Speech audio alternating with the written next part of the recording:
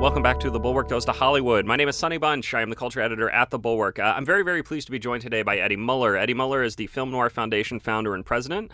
He hosts Noir Alley on Turner Classic Movies and is the author of, among other books, Dark City, The Lost World of Film Noir, and The Art of Noir. Thanks for being on the show today, Eddie. I really appreciate it. It is, so far, it is my pleasure, Sonny. No harsh interrogations here, I promise you. So I reached out to you because you had a very interesting thread the other day. The HFPA, the Hollywood Foreign Press Association, is under fire for, diversity practices and how they give out awards and et cetera. I don't really want to get into any of that, but there was an interesting thread that you pulled on, and other people I know and follow have pulled on, like Peter Labuza, former guest on this show. Basically, the HFPA uses its television bounty every year in part to fund film restoration projects, including those done by the Film Noir Foundation. And I wanted you to talk a little bit about that and kind of the financial, frankly, benefit that these shows, as ridiculous as we might put them out to be and as much fun as we might make of them, the actual good work that they do for the history of film and the world of filmmaking.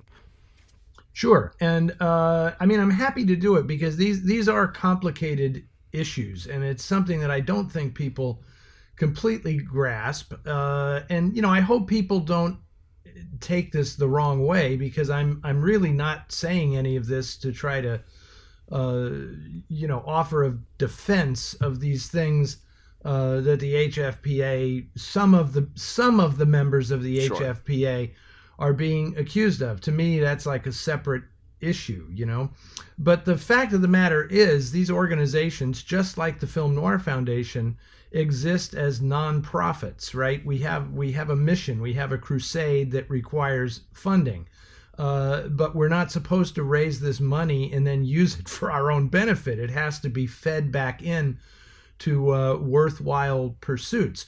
So the HFPA has within it has a thing called the HFPA Charitable Trust, and the money that they raise every year through licensing the Golden Globes to television for that big show, they then parcel out that money to groups that are in need of funding. Not just the Film Noir Foundation, but the Film Foundation, Martin Scorsese's Film Foundation, University of California, Los Angeles Film and Television Archive, where I show in Hollywood at the Egyptian Theater, the HFPA funded the projection booth at the Egyptian Theater so that it could be retro or refurbished to show nitrate film, one of the only places in the United States now that can do that.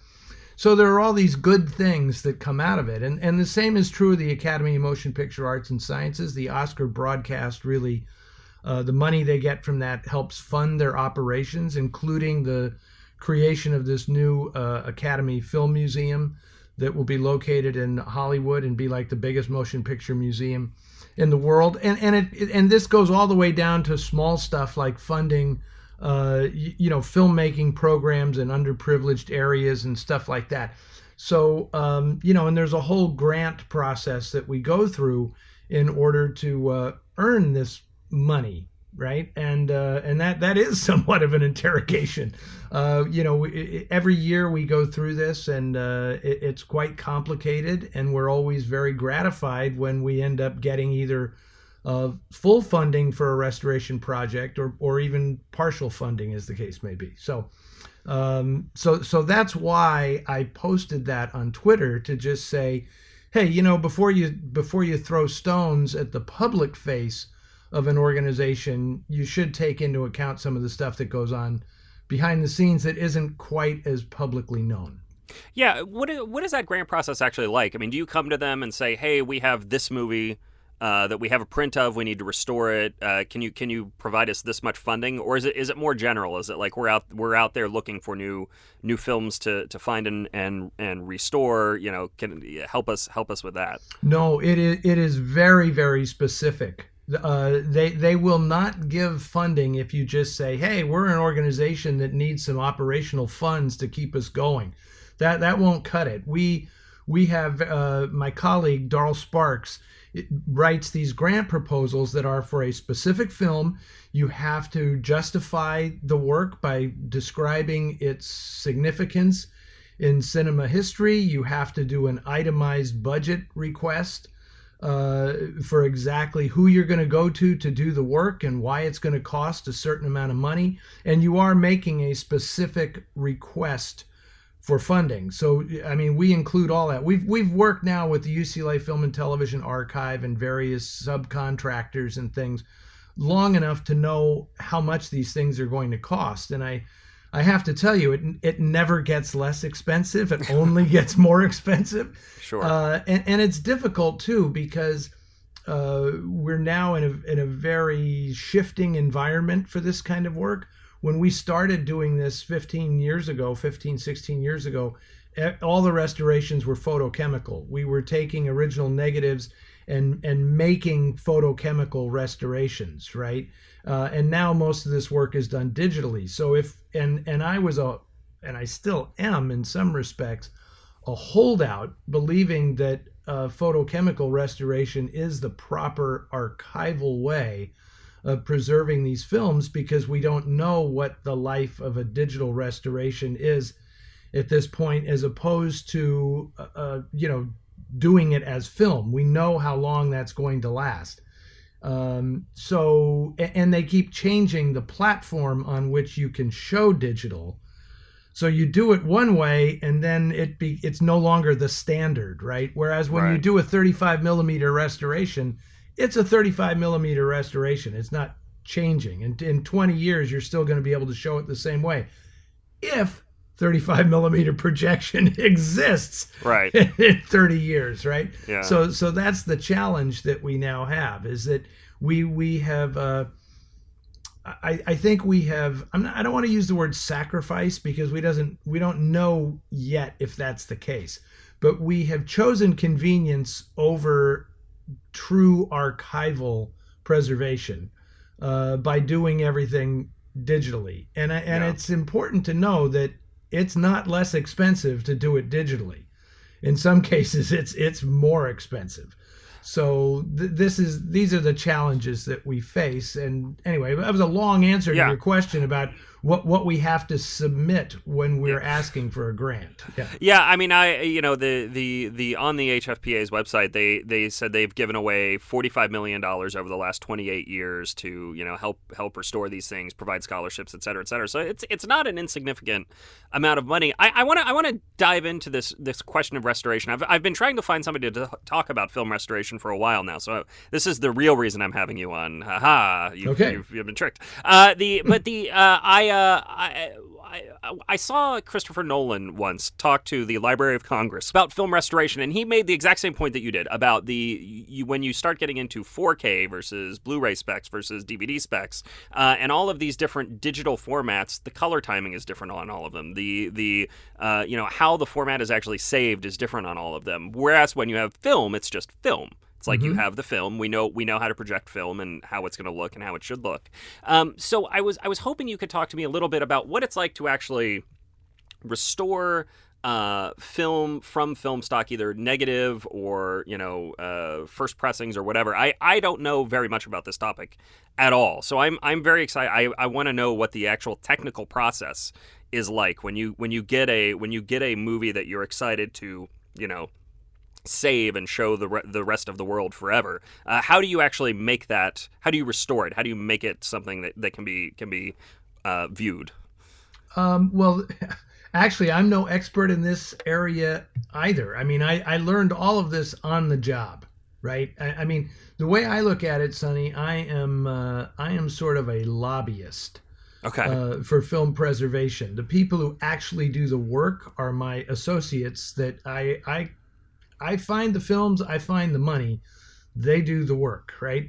But as in anything, the most important thing in terms of amassing the material is to try to get as close to first generation material as possible. If you can find the original negative of the film and the original soundtracks, then you're way ahead of the game. If you are down to having to do a restoration from a, let's say, It's a film that was made in 1944, let's say.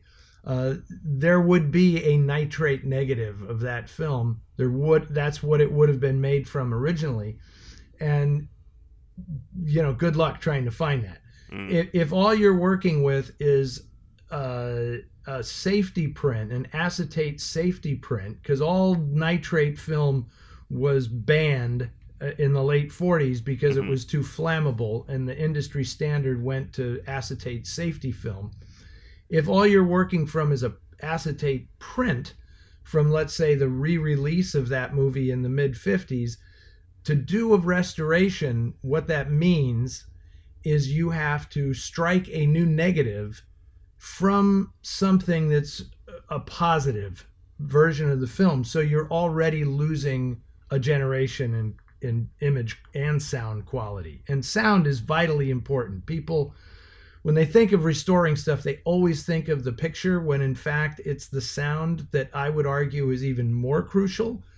Because you can live with a slightly soft image, but you cannot live with a hum or something on a soundtrack. It will just drive you absolutely insane. Yeah. So restoring. We just had that same issue as we were starting to record this. So I am very sympathetic to, as a podcast person, I'm very sympathetic. That's to this. Exactly why I brought that up, because I knew you would understand my point. So what's happening is, if you do, I don't know if this is of interest to you, but it's interesting that a lot of people now, that people are starting to understand about film restoration, but they're not really, because everything gets called a restoration now. And like when you take a film and you scan it digitally into 4K, people say, this is a 4K digital restoration. And it's not. It's just a high definition scan of whatever the original material is. And if the original material is flawed, then you're getting a beautiful high definition flawed version of the film, right?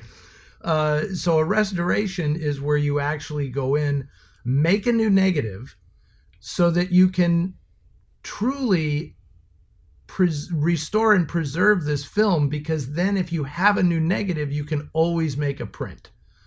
Right? If you just make a print from the negative, there's no prints that exist, but you find the negative and you strike a print without doing anything to enhance it, that's a preservation. Then you are just preserving the film so that it can be seen. Okay? And the same is true of doing that digitally. Let's say you have the negative, there are no prints anywhere, and you scan the negative and make a digital copy from the negative. That's not truly a restoration unless you go in and find a way to enhance that, and I don't want to confuse the issue by saying you're altering it. If there are flaws in the original material, because negatives warp and get all messed up and they can get stained and everything, you have to fix those flaws in order for it to be a restoration. I don't agree that restorations should try to make the image better or different than what it originally was. I don't know if you've ever seen, there's a wonderful fellow at Sony who's in charge of the whole Columbia Pictures library named Grover Crisp. And Grover is one of the best restorationists in the business because he does his homework. So when he restored Stanley Kubrick's Dr. Strangelove, he actually went in and studied Kubrick's notes on the film so that when he was restoring this scene by scene, he wasn't changing it from Kubrick's intention. So that restoration was spectacular. And he did it both photochemically and digitally, because that's what I always loved about Grover. I'd ask for something out of the Columbia Library, and he could actually say, do you want it on film or do you want it digital? Yeah, that's nice. Those are nice, good options to have. Yeah, absolutely, because that library is sort of, I call that a right-sized library. Columbia did a lot of great films, but it's not a massive library like MGM or Warner Brothers or Fox or something. So Grover's stewardship of that library is exemplary because it's manageable. Yeah. You know.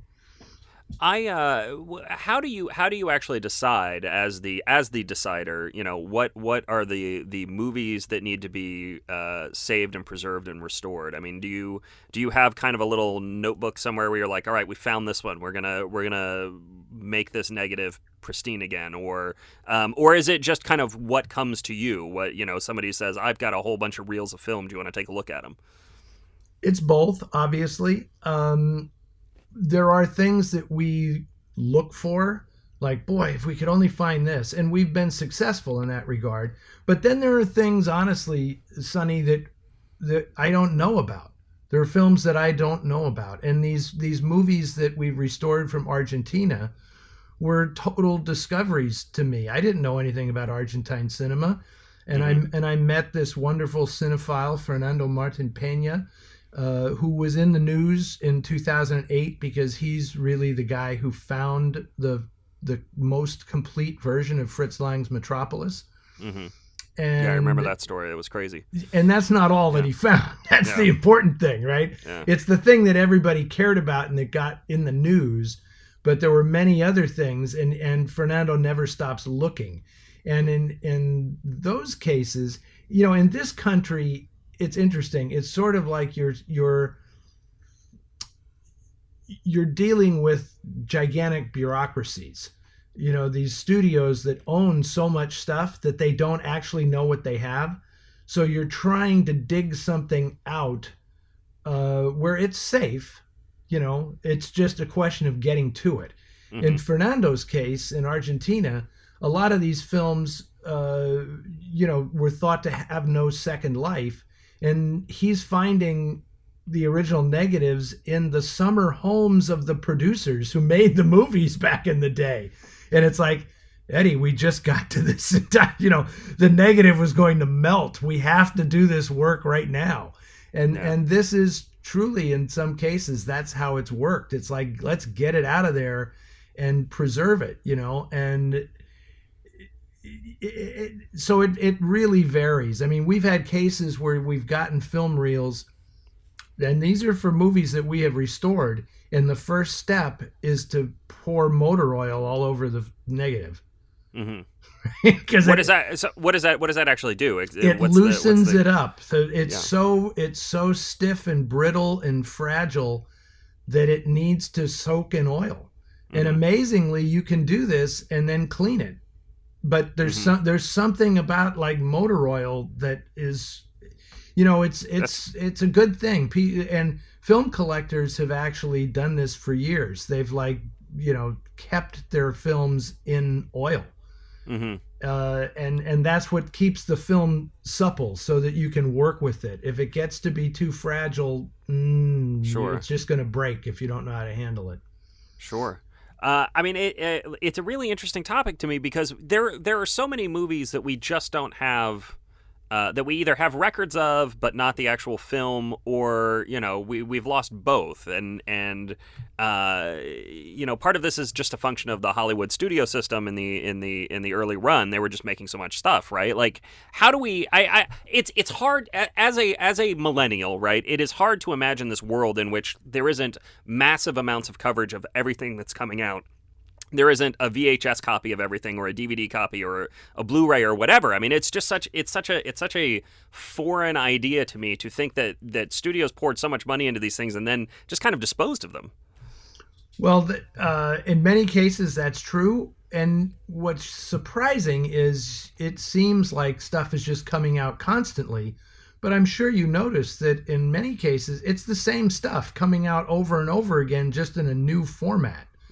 Because the business is trying to convince everybody that you need to have it better than it was before, right? So you're going to get Casablanca and these films in every new format that's devised. And and it's interesting because I'm one of these people who has, like, warned folks, like people who watch TCM have, I got into an argument with this one fella who wrote to me and said, this movie looked horrible. It looked horrible. How dare you show a film in that condition? And I wrote back, I said, I want to ask you to do a favor. Turn off the high def setting on your TV when you watch Turner Classic Movies. Because if the movie is from the 30s or 40s and it hasn't been properly restored to hold up in a high def setting, it's going to look bad. I mean, it's going to pixelate. You're going to see every possible flaw that you can see when you watch it in high def. Because let's face it, these genius cameramen back in the 30s and 40s were making, gold gilt paint on plywood look like the Queen's Palace, right? And that required some artistry in their photography. If you just haphazardly take that and transfer it to high def, it's going to look like gold paint on plywood. It is not going to look like the Queen's Palace anymore. It's going to look like a bad B movie. Yeah. So these are all factors that you have to take into consideration when doing this kind of work. Yeah. I'm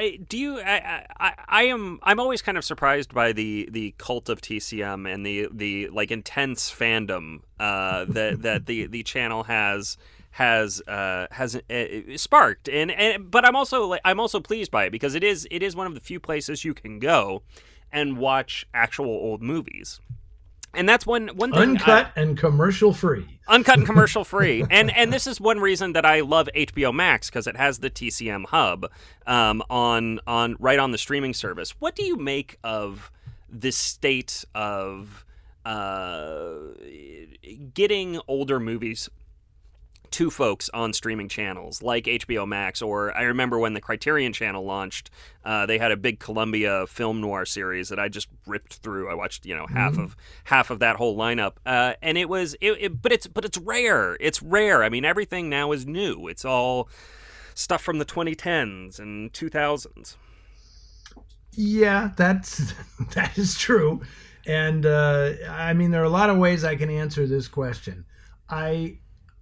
There will always be an audience, of obviously a somewhat sophisticated audience, that sees the value in older films, right? Or as Scorsese and others have said, there aren't old movies. There's just movies I haven't seen yet, right?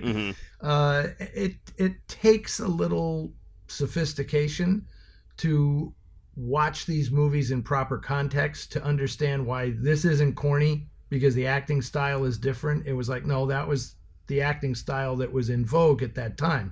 I know for a fact that in 30 or 40 years, there are things happening right now that we'll look back on and say, what the hell were we thinking, right? Who thought this was a good idea? But I don't believe that the old films are going to go away. I think they'll become... I mean, you see what's happening right now. You used to be, when I grew up, you could watch old movies anywhere. There were rep cinemas all over San Francisco when I grew up, and then I'd go home, and at 1:00 I'd watch Dialing for Dollars, and then there'd be a movie on at dinner time, and then you could watch movies till dawn with Jay Brown, the price slasher, and this is how I got my film education. They had commercials though. So, thank goodness for Ted Turner creating TCM and like no commercial interruptions, which is great. But now TCM is sort of it. Yeah. We see ourselves as the gatekeeper of American cinema history. I mean, that's just the way it is, Yeah. Gatekeeper is probably the wrong term. I would say the guardians. We're the guardians, of American cinema history. But, it's all interesting to me, because we also get a lot of grief from some fans who are like, how dare you show movies from the 70s and 80s?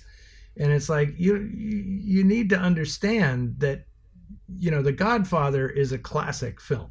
Sure. I mean, that's all there is to it, right? Chinatown is a classic film. Yeah. It doesn't need to be 20 years older before we can say that. We know that, okay? And there are films made much later than that I have no problem showing them on TCM. It's not always my decision, of course. And also, a lot of the things that you've talked about in terms of trying to restore and preserve films, the same thing is going to happen with digital media. Mm-hmm. Right? The exact same thing, because you shoot stuff on digital and then the formats change. Just like it went from nitrate to safety film and they threw out the nitrate.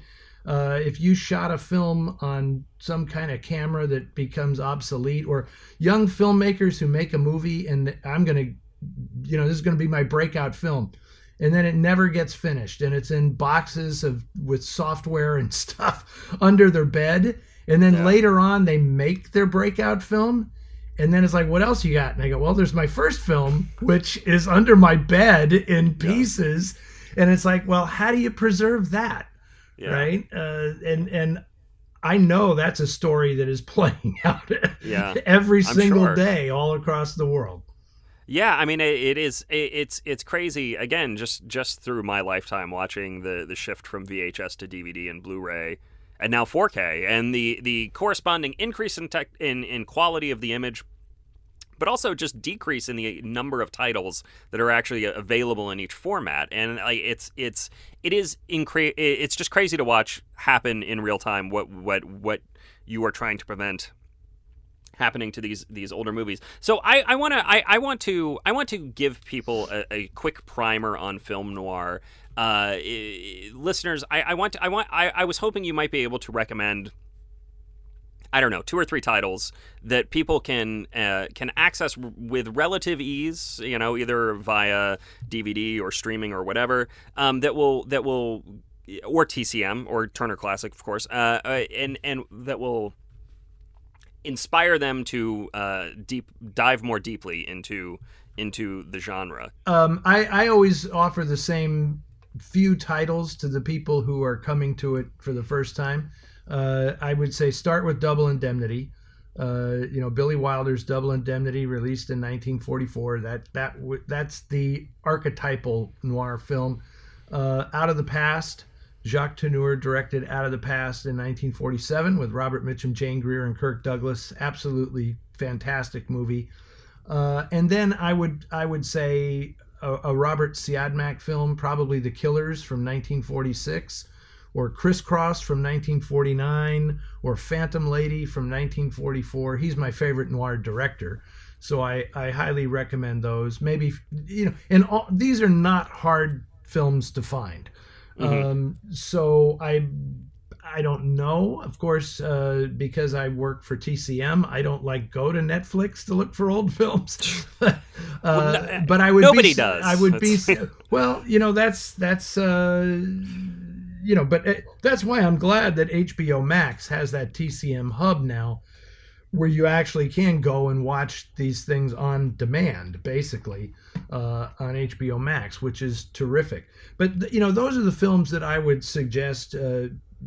People who are wondering, what is this whole noir thing about? It's been amazing. The Noir Alley franchise on TCM has just been a huge success. It's and what I find very gratifying about it is it's not older people saying, oh, they don't make them like they used to. I mean, these films appeal to a younger generation of film lover as well. And I do a lot of my own film festivals. Or I did before the pandemic. Sure. I did 8 live festivals around the country, and I can tell you that that's one of the reasons why when I read stories, op-ed pieces in the New York Times or something about, the younger generation just doesn't get it, or you see all those people who gang up on Scorsese when he talks about, superhero movies aren't cinema and all that. Mm-hmm. I see thousands and thousands of young people who come to my festivals who love the old films. I have firsthand evidence of this. Mm-hmm. I mean, it may not be the kind of numbers that executives are looking at in their corporate towers when they see, we have to keep up with Netflix, we have to keep up with Disney Plus. But I'll be damned if I'm not seeing a lot of these people who are making the ultimate effort, which is leaving their house and actually going to the cinema and watching movies with other people like them. I mean, those younger people are out there, believe me. Have you gotten back into the swing of planning festivals or anything yet? Just starting to. Are we still okay? Just starting to. We did a couple of things online, and there's real value in that. So, to jump back to a question you asked a few minutes ago about, what does the future hold? I truly believe it's going to be both things. I think streaming is here. I mean, there's no going back. True. But I don't think it spells the end of live cinema. I think people are aching to go back into movie theaters. I know that I am, and I don't think that's going to end. And I don't necessarily think it's going to be reserved for special event kind of things or museum type programs or massive, the new Chris Nolan movie or something. I think there's something to be said for smaller sized cinemas. I mean, we've certainly seen that. That's been the trend, but we have very enthusiastic audiences at various sized cinemas around the country that are itching to come back and watch old movies. Yeah. Well, that's good to hear because I'm a big supporter of the theatrical experience. Don't want those to go away. I always like to end the show by asking my guest, what should I have asked? What did I fail to ask in my terrible ignorance on the subject at hand? What should people know about both the Film Noir Foundation, Film Noir in general, or anything else? That's a good question. I'm going to just end my spiel here by just saying I never expected to be doing this, quite honestly. I never expected to be doing any of this. So the last 20 years has been an incredible ride because starting with the book, Dark City, The Lost World of Film Noir, that led to my actually programming film shows. Mostly in California, but then it expanded across the country. And then that got me into, I want to show this movie, why can't I get a print of it? Which led to the creation of the Film Noir Foundation. And then all of that led to this gig on Turner Classic Movies, hosting these films. So, and the underlying thing in all of this was just kind of a relentless enthusiasm for discovering and learning new things. And so that's all that I would say to people is if you have a passion for something, don't let anybody tell you, well, you don't know how to do that, because trust me, I didn't know how to do any of this 20 years ago. I mean, zero. If you had told me, oh, you're going to be an internationally known film restorationist, I'd say, well, I don't even know what that means. So that's great. It's possible. Yeah, that is the most delightfully cheerful thing I think anybody's closed this show with. I love that. Thank you so much. Eddie Muller, thank you very much for being on the show. I really appreciate it. It was my pleasure, Sonny, the whole thing. Good. Your website is eddiemuller.com, right? That is correct, although for our purposes, I would send people to filmnoirfoundation.org. Yep. You can go to both those, find his books, read them. He's and watch Turner Classic Movies. It's fantastic. I would be remiss. My publisher will kill me if I don't say that Dark City book is coming out in a brand new, revised and expanded edition. Oh, great. With a street date of July 6th. And it's everything I ever wanted the book to be when I first conceived of it 22 years ago. And now it's there. It's finally there in hardcover, and it's fabulous. So excellent. You can order that now. I will put a link to that in the post with this podcast. Thanks once again for being on the show, Eddie. I really appreciate it. As always, I am Sonny Bunch, culture editor at The Bulwark. I hope you've enjoyed this episode of The Bulwark Goes to Hollywood. I will be back next week with another episode. See you guys then.